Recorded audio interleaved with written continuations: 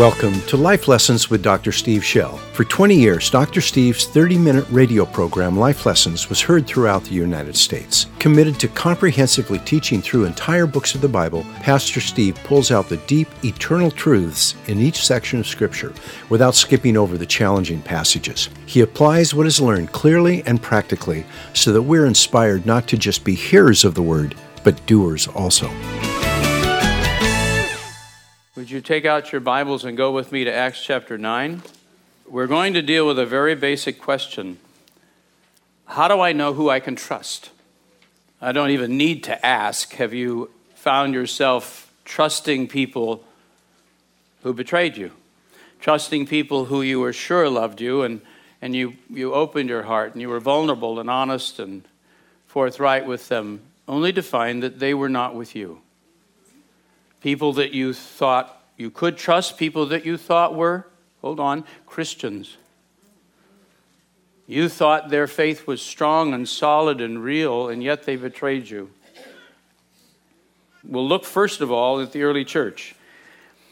They're going to have to deal with the question of do we or do we not trust Saul of Tarsus? Because he shows up. He comes back to Jerusalem and he wants to go to church. Do they let him in? Their lives are at stake. And we're going to look at how they process that. And then we're going to talk about us. And we're going to talk about questions about how do we trust people, and then how do we become trustworthy. So Lord, open the word to us and grace us. In Jesus' name, amen. We'll start at verse 26. I'll just tell you briefly where we've been. You know, Saul of Tarsus was basically leading the persecution of the church. He rode to Damascus. He apparently cleaned out most of Jerusalem, got everybody he could find. So he rode 140 miles up to Damascus. And there's a large Jewish community historically there, and a lot of Christians. And so he'd heard this, and he brought a team of Levitical police, and up he went to make arrests, bring them back to Jerusalem if they refused to blaspheme and recant Jesus Christ, and then they would be go through an inquisition and executed if necessary. So he's on the way, and Jesus shows up. We've seen this and gone through this, and what an incredible encounter. Falls to the ground blind. He's healed. He's baptized in the Holy Spirit. He's water baptized, and he begins to speak to the community there, the Jewish community. He goes into the synagogues and proclaims Jesus as the Son of God. What does a synagogue hear? What do Jewish men and women hear when you proclaim that Jesus of Nazareth is the Son of God? And so we looked at that from the scriptures of the Old Testament. Today, we're going to see him, and there's a 3-year gap between what we're about to read and Paul meeting the Lord in Damascus. I'll just tell you briefly, he will go back to Jerusalem. The Lord will tell him to get out of town. He'll flee to Arabia. I don't know how long he's in Arabia. I'll tell you where that is another time. All of this. And then he'll go back to Damascus, and he'll get thrown out of Damascus a second time. Twice. I mean, they let him out of the wall in a big basket that you'd put wheat or wool in. They stick him in this thing, tie a rope to it, and let him down. He's got a regular route, like just hang on to that basket, keep it by the window there, because he went down twice in order to escape because they're so angry somebody wants to kill him. I'll start just at verse 23, though this is the first time, and then he does it again exactly the same sort of way with a different group chasing him 3 years later. When many days, verse 23 is where I am, had elapsed, the Jews plotted together to do away with him. But their plot became known to Saul. They were also watching the gates day and night so that they might put him to death. But his disciples took him by night and let him down through an opening in the wall, lowering him in a large basket. When he came to Jerusalem, he was trying to associate with the disciples. But they were all afraid of him, not believing that he was a disciple. But Barnabas took hold of him and brought him to the apostles and described to them how he had seen the Lord on the road and that he had talked to him, and how at Damascus he had spoken out boldly in the name of Jesus. He was with them, moving about freely, is the way mine says. I'll show you what it says really in a minute. In Jerusalem, speaking out boldly in the name of the Lord. And he was talking and arguing with the Hellenistic Jews, and they were attempting to put him to death. Here we go again. But when the brethren learned of it, they brought him down to Caesarea and sent him away to Tarsus. I recently met with a pastor and his wife, and when the conversation finally moved to the topic on their heart, the question they wanted to ask was this: how do you know who you can trust? They had gone through some painful experiences of betrayal and admitted they had now emotionally withdrawn to protect themselves. Do you recognize that pattern? You get hurt in relationships enough that you emotionally, you're friendly, you're polite, you do all of that, but inside you, you know you have withdrawn. You're back at a safe place. You're not about to expose yourself, your heart to somebody so they can do it again. They hadn't seen it coming, so they didn't know what to do differently the next time. They said they'd started out by being open and vulnerable with people, assuming the boundaries and matters of conscience which governed their own walk with God were at work in all Christians. There were things they just couldn't think of doing because their conscience would make them miserable. And on top of that, they feared the discipline of the Lord. But then they watched other Christians doing those very things, apparently without a trace of guilt or remorse. One of them said, I just couldn't do that. And if I did, I'd be miserable. Why can they? They hurt us and lied about us and then went on as if they were the ones who'd been offended. I don't understand. Where does Jesus come into this picture? I don't know anyone who claims to be perfect, but some people come under conviction when they sin, and sooner or later they'll admit the truth or apologize or make it right. Yet there are others who claim to be Christians, who go to church, who believe all the right things. Yet out of the blue, they can do something grossly immoral, cruelly selfish, or coldly dishonest and not show any sorrow. Years pass and they never make it right. And the worst part is God doesn't even seem to punish them. You ever wait for that? You go, oh, he's going to get you. I just waiting, he's going to get you. Come on, God. Fricassee him, And it seems like he doesn't. It's like, what are you going to do? You putting up with this? If being a Christian doesn't make someone trustworthy, then what does? I really need to know. Because when I trust the wrong people, I get hurt. Now, I'm going to retell you the situation of Saul. And I want you to really get a feel for it. I want you to understand it because we're going to learn from them. We're going to let them teach us something. So watch. Here we go. We're going to go through this story. And yes, I'm not inventing a story. I am using the clear clues that are put through scriptures, clear statements. And I'm just putting together into an account. 3 years after escaping from Jerusalem, Saul returned to the city with one specific purpose in mind. He says this. I didn't come up with this. He wanted to meet Peter. But when he arrived, believers were still afraid of him. Undoubtedly, they assumed he was trying to infiltrate their community as a spy and would then betray them. For some reason, Barnabas trusted Saul and aggressively stepped in as his sponsor. Barnabas may have had friends in Damascus who gave him firsthand accounts of Saul's ministry there, or God may have given him a revelation concerning Saul. But whatever the cause, Luke says he, quote, took hold of him and led him to the disciples. Literally, he took him by the hand and said, come on, and led him into the gathering. So Barnabas, dear Barnabas, becomes his sponsor. He brought him into a gathering where Peter and possibly James were present, and personally introduced him. He described in detail how Saul met the Lord and that Jesus had spoken to him. Then he described how Saul had boldly preached in that city. Notice this. He doesn't bring him in and say, okay, Saul of Tarsus, tell him your story. He tells them Saul's story. Did you notice that? He has listened so carefully. He can relate the whole thing. he has spent his time. You need to see that. He spent his time. Barnabas didn't just say, okay, come on. He spent his time with Saul, listened to him carefully, then he took him in. After he had decided in his own heart, the guy's okay. The guy's okay. Considering all he had done, that is Saul, it's amazing the church welcomed Saul. Not only were they risking their lives, but many would find themselves face to face with a man who had cruelly abused their loved ones.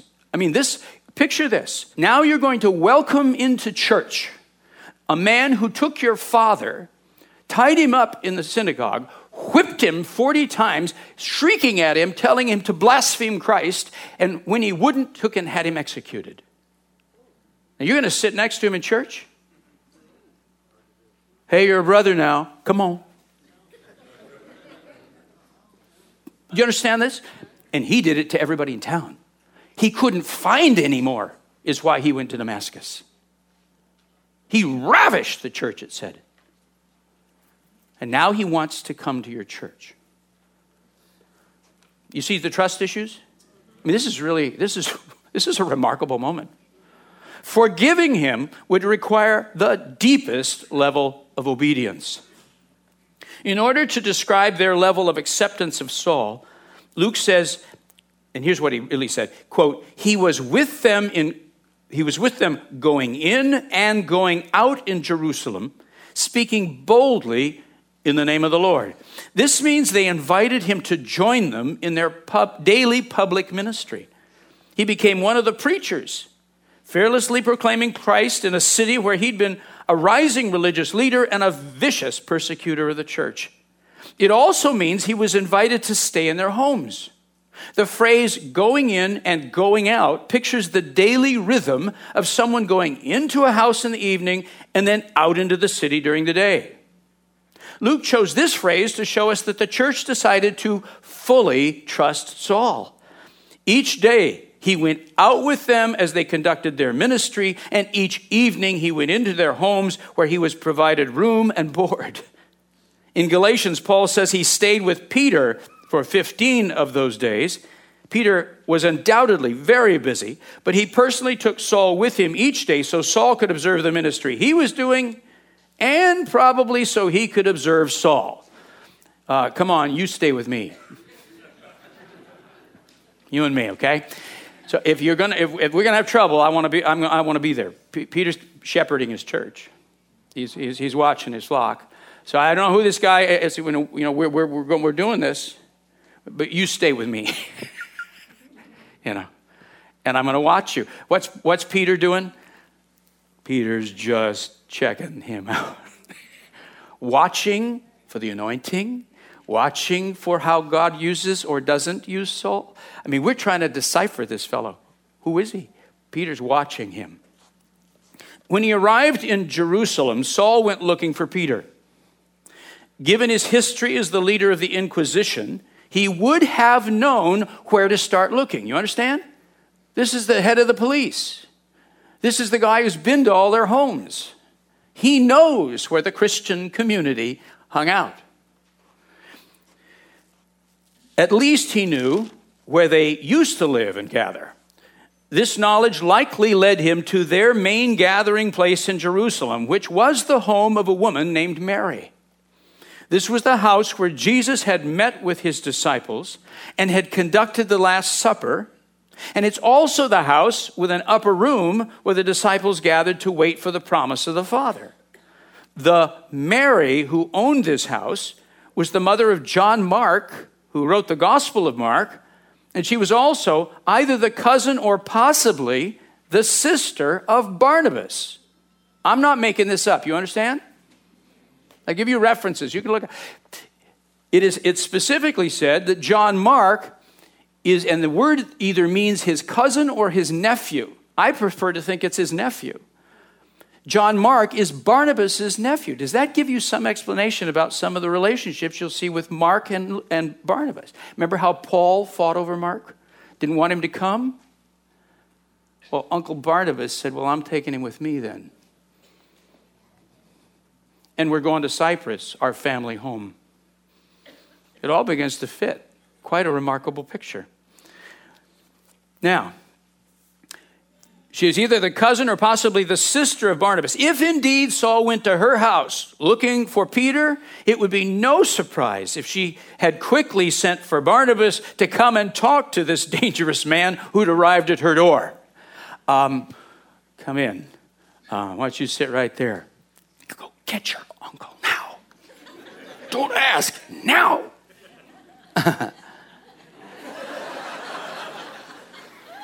Can I give you a cup of tea?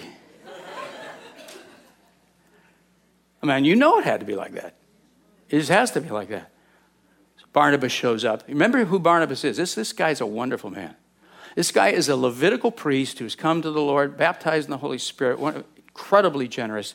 He's a true leader in the church. So Uncle Barnabas, or my cousin comes, and he begins to talk to this man, and he begins to sit down with Saul and clearly debriefs him. So tell me your story. Tell me what's happening. He's listening, he's discerning, he's watching this whole thing. All this takes place before he takes them up to the gathering with the church leaders. Listening to Saul. Luke says Barnabas took Saul by the hand and led him to the apostles. Peter later will say he only met Paul will later say he only met two apostles on this particular visit to Jerusalem, Peter and James, the Lord's brother. When Barnabas stood beside Saul in front of the apostles, and there were probably other elders present, he told them Saul's story. Notice he didn't have Saul tell them, but he had listened so carefully he was able to accurately retell the details. He told them, quote, how Saul had seen the Lord on the road, and that he had talked to him, and how at Damascus he had spoken out boldly in the name of Jesus. In other words, he'd taken the time to personally discern that Saul was trustworthy and did so before taking the next step of introducing him to others. It's possible Barnabas had already received reports from Damascus about Saul's activities there, but the fact that he took on the role of Saul's sponsor tells us he personally became convinced Saul was sincere. During the process, he must have received some kind of inner witness from the Holy Spirit that Saul really loved Jesus. Without question, the gathering of apostles and elders did the same thing too. They too prayerfully listened and watched to assess whether or not this man was a spy trying to infiltrate them or a genuinely transformed man. If they were wrong and welcomed him into their community, it could be a fatal blow to the church in that city. He would gather enough names and addresses to finish the job he'd started 3 years earlier. If they got it wrong, they would probably lose their lives. Talk about needing to get it right. How do we know who to trust? How do we know if we can trust this guy or cannot trust this guy? How do we decide this? Because in this case, if we get it wrong, he comes back with the police, arrests us, and they'll stone us. The question was not only, was Saul sincere in his faith? Notice this. But was he spiritually mature enough to come back to Jerusalem? There was no question about his level of theological education. He was extremely knowledgeable. But knowledge does not always translate into maturity. So once they decided he was safe, they invited him to join them as they went into the city each day to minister so they could watch him. When given opportunity, he preached boldly, and then afterward he would talk with individuals and get into heated spiritual discussions.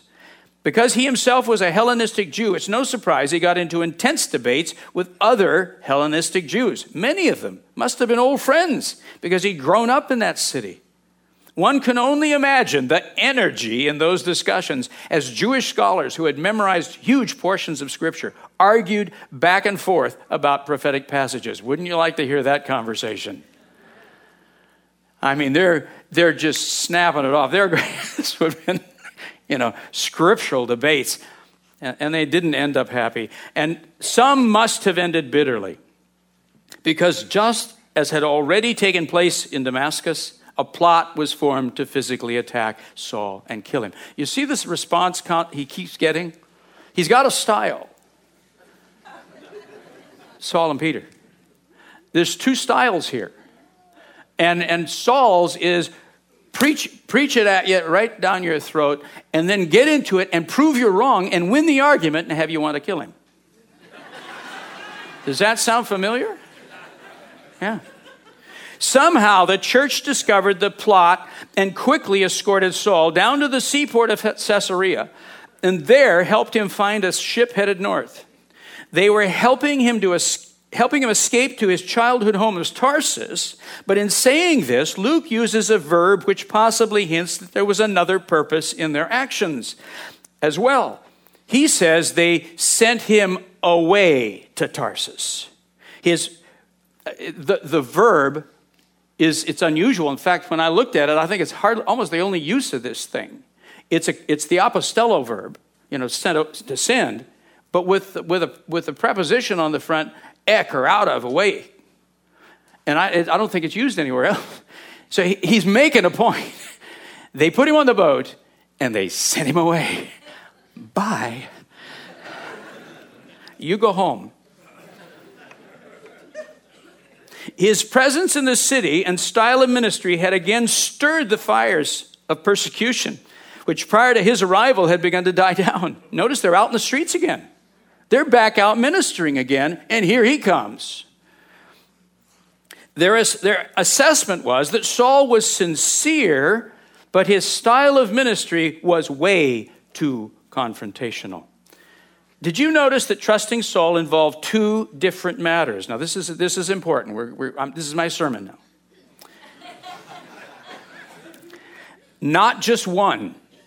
Yes, they had to decide if he was sincere, but they also had to assess whether or not he was mature. A sincere but immature Saul could end up doing as much damage as a deceitful spy. He could stir the whole thing up and get the whole church persecuted and removed one way or another.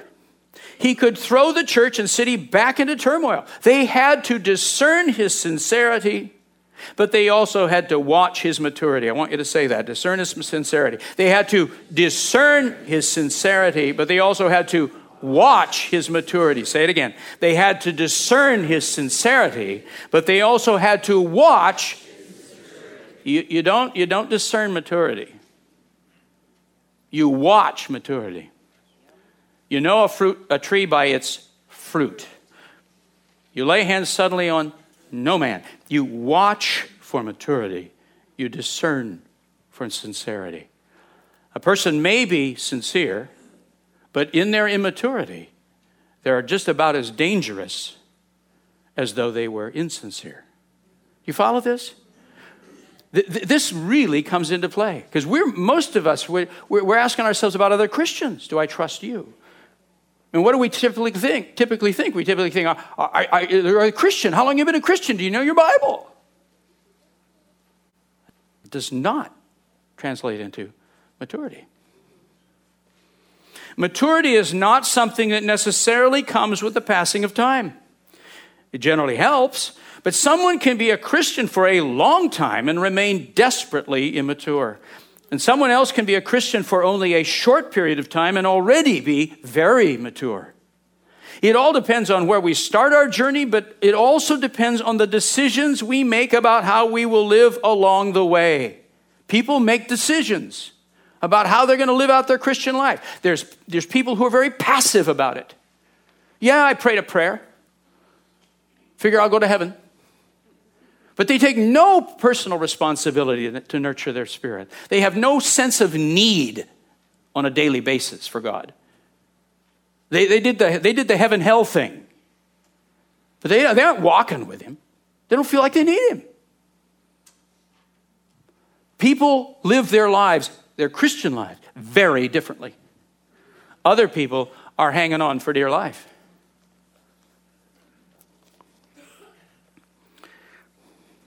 Listen to some of the things Paul is forced to say to some seriously immature believers in Ephesus. Go with me to Ephesians 4. Now, I want you to really notice he's talking to Christians. And I promise you, Lord, help me keep my promise. I am not preaching this. I'm just checking it off. I just want you to see it. We'll start at verse 17. He's writing to Christians, and look at the kinds of things he has to say to them. So, Ephesians 4, verse 17. So this I say, and I affirm together with the Lord, that you walk no longer as the Gentiles walk, in the futility of their mind, being darkened in their understanding, excluded from the life of God because of the hardness of their heart. First of all, he says, don't act like unbelievers. Stop acting like unbelievers. Having become callous and given themselves to sensuality, practice every kind of impurity, quit acting like they do. But you didn't learn Christ in this way. If indeed you've heard him and have been taught in him, just as truth is in Jesus, that in reference to your former manner of life, you lay aside the old self, which is being corrupted in accordance with lusts of deceit, and you be renewed in the spirit of your mind. Think differently. Put on the new self, he says. Now look at the list, verse 25. Here's stuff you're supposed to stop doing. Therefore, laying aside falsehood, speak truth. Quit lying to each other. Verse 26, be angry and yet do not sin. Quit harboring bitterness.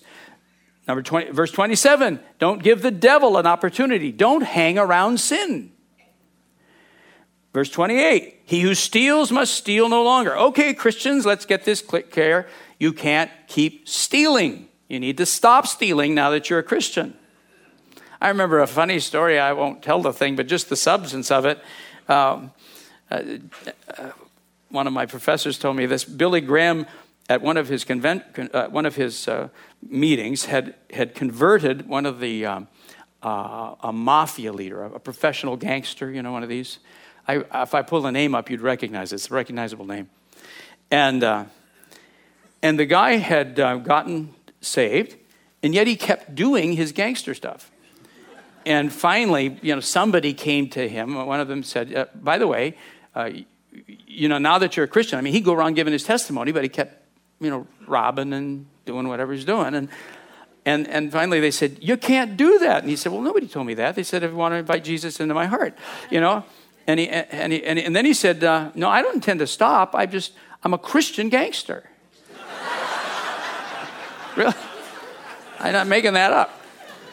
And he said, you can't be that. And then he said, well, I don't want to be a Christian then, So Paul's having to say to him, well, by the way, now that you're a Christian, you can't steal anymore. Okay, stop stealing, go to work. Because that's what he says next. He says, work, please, don't steal. Let no unwholesome word come out of your mouth. Quit talking dirty. Don't grieve the Holy Spirit. Let all bitterness and wrath and anger and clamor and slander and malice be put away from you. Be kind to one another. Quit talking mean about each other. And then he goes, verse 3 of chapter 5. Immorality. Now he's talking sexual stuff. Or impurity or greed must not be named among you. Quit doing that stuff. No filthiness and silly talk. No coarse jesting. Don't tell dirty jokes. And which are not fitting. And don't you know that no immoral or impure or covetous man or an idolater has an inheritance in the kingdom of God? That means go to heaven. So he's saying, I don't know where we missed our lesson along the line, but you can't keep just doing this stuff and go to heaven just because you're a Christian. It needs to start stopping. He's having to say that to Christians. This isn't to unbelievers. It's to Christians. The simplest definition of maturity is becoming like Jesus. And he says that happens when I stay close to him. Remember his phrase? If you abide in me. If you stay close to me, if you stay in relationship with me, like a branch is grafted into the vine, and you're drawing your life and your relationship, if you're constantly with me, you'll bear fruit. But boy, when you detach from me, you Christian, branch in the thing, when you detach from me, you dry up, you stop producing fruit. In fact, if not enough time goes by, you get thrown away. It's pretty vivid. Now, I know this isn't what we're supposed to talk about, but the message is, doesn't matter what you do or how, you're just going to heaven. But the Bible doesn't say that. And every so often I need to tell you the truth just a little bit. I don't want to overdo it. And don't write me a note. I do. I get really scolded for telling you the truth. It's not my fault. I didn't write the Bible. And I'm not making it up, and I'm not being sour. There are lines. This isn't a game. You don't pray a dumb little prayer and then you're fine for there. Just you got that covered. You enter into a real relationship. And you and I are to become moral, clean, godly people. Sure, we all start different places. The process, he covers us, he forgives us, he loves us, he helps us, he's with us. But that doesn't mean you blow it off. That doesn't mean it doesn't matter. It means there's grace while you're learning. Grace while you're growing. Grace while you're getting free. That's what that means. So when we're deciding whether or not to trust a person, we often look at the wrong things. We ask, are they a Christian? How long have they been a Christian? Do they know the Bible? And we make the decision way too quickly. Here are some dangerous attitudes that can lead to bad decisions. First of all, isolation. People say, I have great discernment. I don't need to count the counsel of others. They used to give these spiritual gifts tests. I don't know that they do anymore. Probably somebody does. I gave a bunch of them. And one of the things that was interesting was people, virtually always scored themselves high in discernment. Everybody felt they were discerning. And clearly they aren't. I have learned, I don't know if this is good or bad news to you. My own discernment is pretty poor. I really have learned I need the counsel of others. I need to wait. I need to be slow. I need to be careful, because if for some reason I will trust, I tend to trust the Christ in you and assume assume that your heart and your walk is such that you'd never do something like that. And then I find people just doing some amazing things. Just amazing things. And so I have learned, have you? I really need other brothers and sisters just to pray with me on some matters. And I need the counsel of others. That person would never do something like that. Honestly, I think any one of us could do about anything under enough pressure, if we don't know how to walk with God. So you just don't assume that. We had a situation, and I'm going to be so discreet, but my wife was talking to somebody, and we'd had an accusation against another pastor. Not here and not in our church. And this one person, the accusations were pretty solid, pretty serious stuff. And we said, well, we need to inquire. We need to meet and look at this. And this one person said, how dare you even question this person? How dare you even ask that they would do it? Of course they didn't do it. Didn't want to even inquire. Well, I'll just tell you that a year or two down the line, it came out.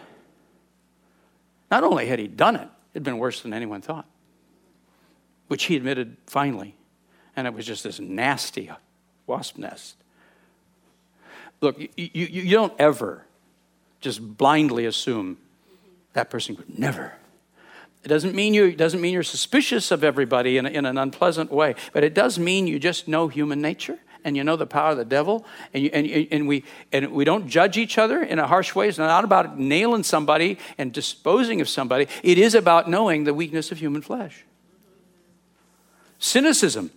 Here's the other side. Everybody is rotten. Nobody should be trusted. That is not acceptable. You know where it comes out is men, they're all alike. We are not.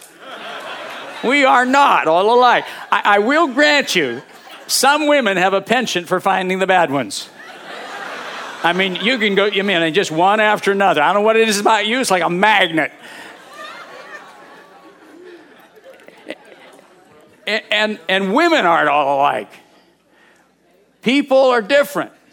And so you can't categorize people, and you can't, it is not okay to just say, well, I'm just not trusting anybody in. They're all rotten. Impatience. I don't have time to wait to make this decision. Oh, that is where you really, really, really make this mistake. This is what I've learned, and it frustrates people. You know, people often show up and they've been here 2 weeks and they want me to trust them. Well, I don't distrust you, but I don't trust you either. And I'm going to need to watch you a while, particularly if we're talking about spiritual ministry or trusting other people into your care. I'm going to watch you for a few years. I'm not waiting that long. I have been an elder and I've been a Christian longer than you've been alive. Well, then go start your own church, your own cult. You know, you don't need me. You're that hot, go for it.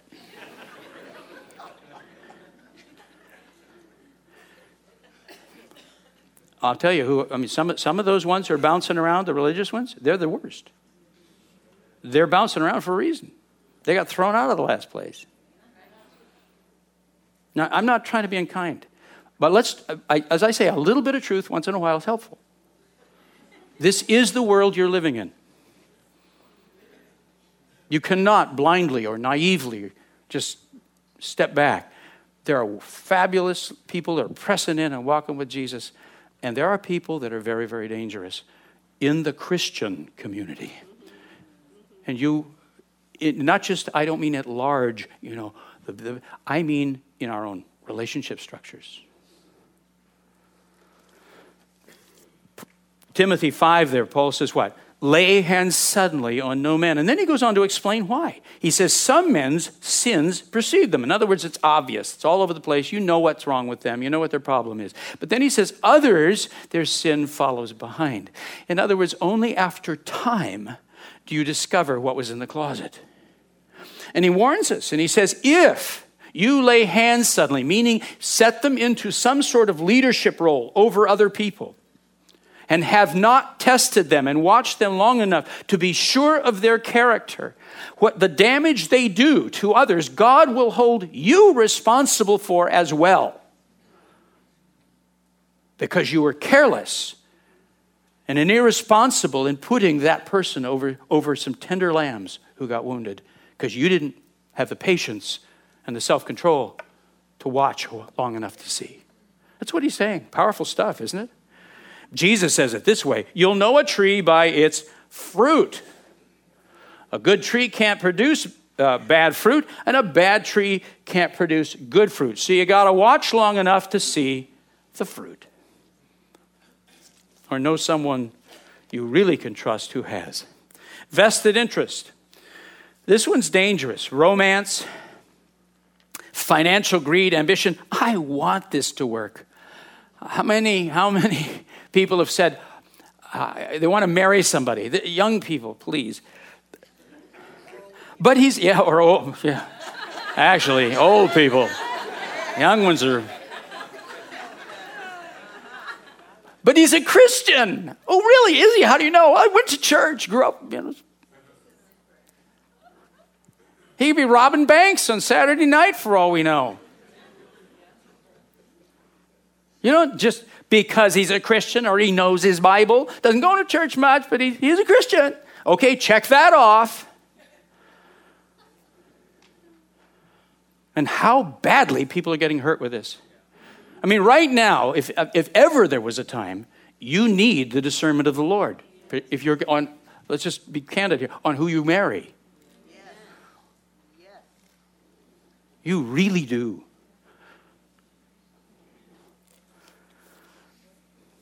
Idealism. Real Christians won't do things like that. Self-protection. This is one I have failed here. I don't want to see anything negative, so I selectively ignore certain behaviors so I won't have to confront or be embarrassed. Or when I confront, they lie to me and I don't have the courage to press it. I again drop back to that, well, a real Christian wouldn't lie to me. You're a real Christian, so it must be true. Trust factors. Here are some qualities to look for in a person who's trustworthy. Number one, false or true. Is this person a disciple or just religious? Please, who can know the human heart? But you watch a bit. Is there a passion in worship? Do they have a morning time with the Lord? Do you understand the pride it takes to live your life without having a regular time within the Bible or prayer? To assume that you're so good you can handle life really without Him? So when someone has no time with the Lord on a regular basis, they will revert to the old them. And let's just talk about the old Steve. The old Steve is just as fearful, depressed, ambitious, whatever you want to put on there, as he ever was. The old Steve, the Steve, when he's full of the Spirit, he's close to the Lord is correcting his thinking constantly with the Word. The Lord is correcting him and comforting him by the Spirit. That Steve's really a nice person.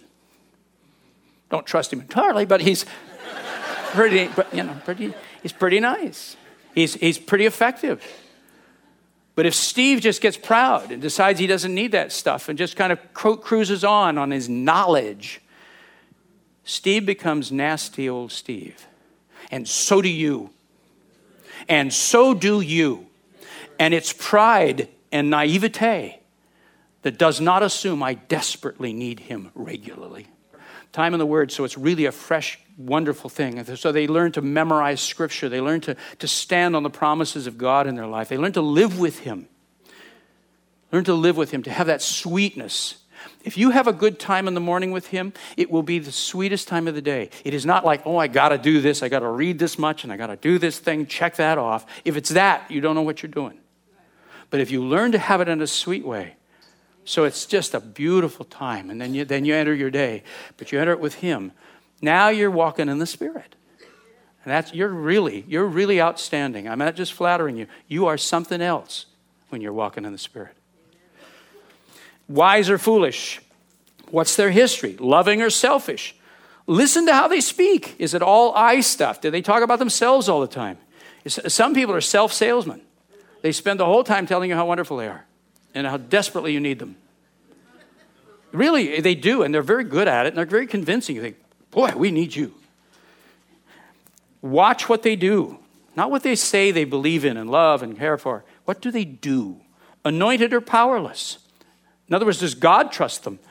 I have learned that with religious leaders at any level, if there is not an anointing, and I don't mean are they clever or charming or effective.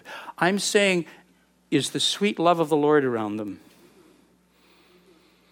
Is He blessing them? Is there a wisdom? And is it clear that they're walking with Him? That a religious leader who does not have an anointing is very dangerous. There is a reason they're not anointed. I won't go any further with that. Peace or confusion? Do I feel inner tension around this person? Or is my heart at rest? You know the term red flags? I don't know why. Notice this. The head says one thing, the heart says another. The heart goes beep, beep, beep, warning, warning, warning, warning, beep, beep, beep. The head goes, oh, come on, you're so suspicious. You're always looking at the negative. You just think, what's the matter with you? The heart goes beep, beep, beep, beep, beep. He goes, stop it, stop it, stop it. They're that way because of their mother. Give them a break. Beep, beep, beep, beep. Huh? This is where we lose. Often when things blow, you realize, I knew that. I knew that. I knew it a long time ago. My heart told me, but I didn't listen.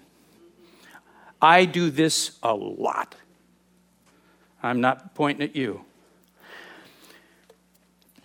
Trusting me, not me, us. I mean you. When all is said and done, the real question is, am I trustworthy? Becoming a Christian doesn't mean I can't sin anymore. It means I don't have to sin anymore. I'm free to obey and have been given access to the power to overcome temptation. Did you follow that? Doesn't mean you can't sin anymore. I know I'm a new creation, but you can. It's in the Spirit you are. What God has done in your spirit and joining you to Him, that's new, that's wonderful. It's a new potential. But you are not free, and it won't be till the resurrection of the flesh. And anyone who tells you different is going to lead you into trouble. You have to come to grips with your flesh. and know it's there. And know that how much you need him to walk in victory, and you can. But if I don't know how to draw on that power or become passive or proud, I can become as immoral, selfish, or dishonest as anyone in town. What we believe will either protect us from sin or make us vulnerable. Here's what I personally believe. I put that down because people get mad at me for what I believe. I do. I have some nasty things that get said to me on this. A lot of people want to just say, oh no, once you're a Christian, everything is you're just wonderful, and don't ever tell me that I'm ever accountable before God for my sin. He just loves me the way I am. He does love you, and this Father of yours will discipline you. But there's more than that. There is a devil that hates your guts, and he will clean your clock. How about that for a few idioms, huh? I string the idioms together when I'm really anointed. Number one, I personally believe this. This is how I live my life. If you want your own religion, go ahead. This is how I live my life. I recognize my own weakness and know I am vulnerable to temptation. I mean on a daily basis. I do not assume I have somehow become invulnerable. I know I am. Number two, I know I am prone to self-deception. So I must constantly read the word and worship. My own mind, my own thinking, trying to do my very best. I will get deceived and confused and off in left field. I need the Word of God bringing me back to the truth regularly. And in worship, when I'm in worship, so often attitudes I've been holding, thoughts I've been having get changed. The Holy Spirit comes right in and reveals to me what the truth is. And I go, man, I've been thinking crazy. That happens a lot. Does it to you? Yeah. Number three, I must proactively avoid being caught in tempting environments. I've been made fun for this. We got windows all through our offices. We have policies and rules about being with the opposite sex. We have all kinds of protections for our finances, for everything. Why? Because we're paranoid and weird? No, we know the flesh and we know the power of the enemy to tempt. So what do? You proactively avoid it. I fear sin and know the devil is waiting for an opportunity to wound me and will do so severely if I step out of God's protective covering. I know all sins can be forgiven, but I also know that the damage caused by some cannot be undone. I can do things that will damage me and others for the rest of our lives. Am I forgiven? Yes. Will God come when I truly repent and help me mitigate the thing? Absolutely. I can do things, though, that can never be undone. I know that if left unchecked, some sins have the power. Now hang on to your hats, put your arms and feet inside the car, and please no flash photography. Here we go. Hang on. I know that if left unchecked, some sins have the power to crush my faith under a weight of sin and guilt that take my salvation from me. If left unchecked, if unrepented of, if I continue on in certain areas, that will so smother my faith with shame that if you really come down to it, my trust in the mercy of Jesus Christ has died.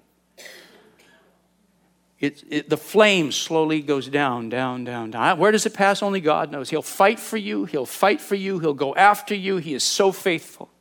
But you don't toy with that line. You don't toy with that line.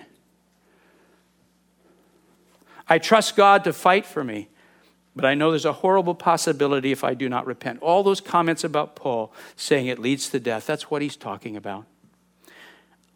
Number 7, I know if unrepented, sin decreases my awareness of God's presence and lifts the anointing to minister. That's a grievous thing for me.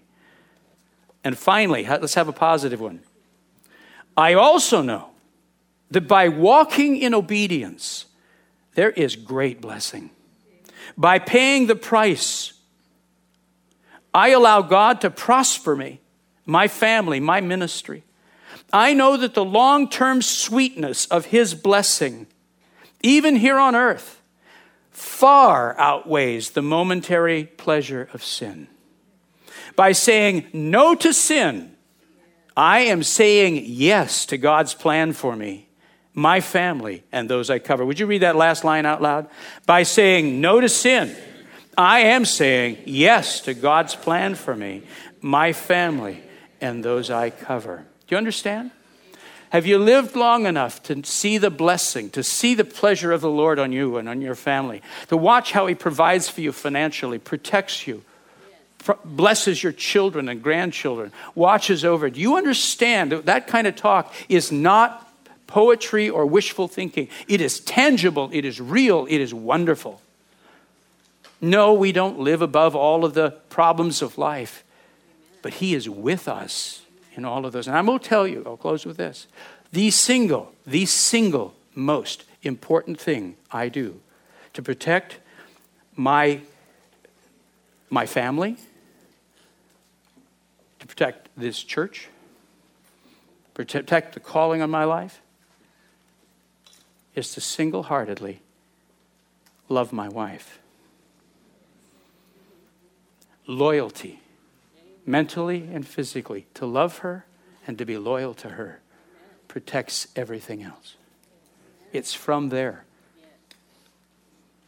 I've learned that after a lot of years. I know it to be true. Would you stand with me? So who do we trust? Well, we look for their sincerity, but we also have to look for maturity. In fact, we watch for maturity. And we don't trust quickly. Not cynical, not defensive, but we don't just trust quickly. Trust is a precious thing. When I trust somebody, I'm giving you my heart. I'm trusting you.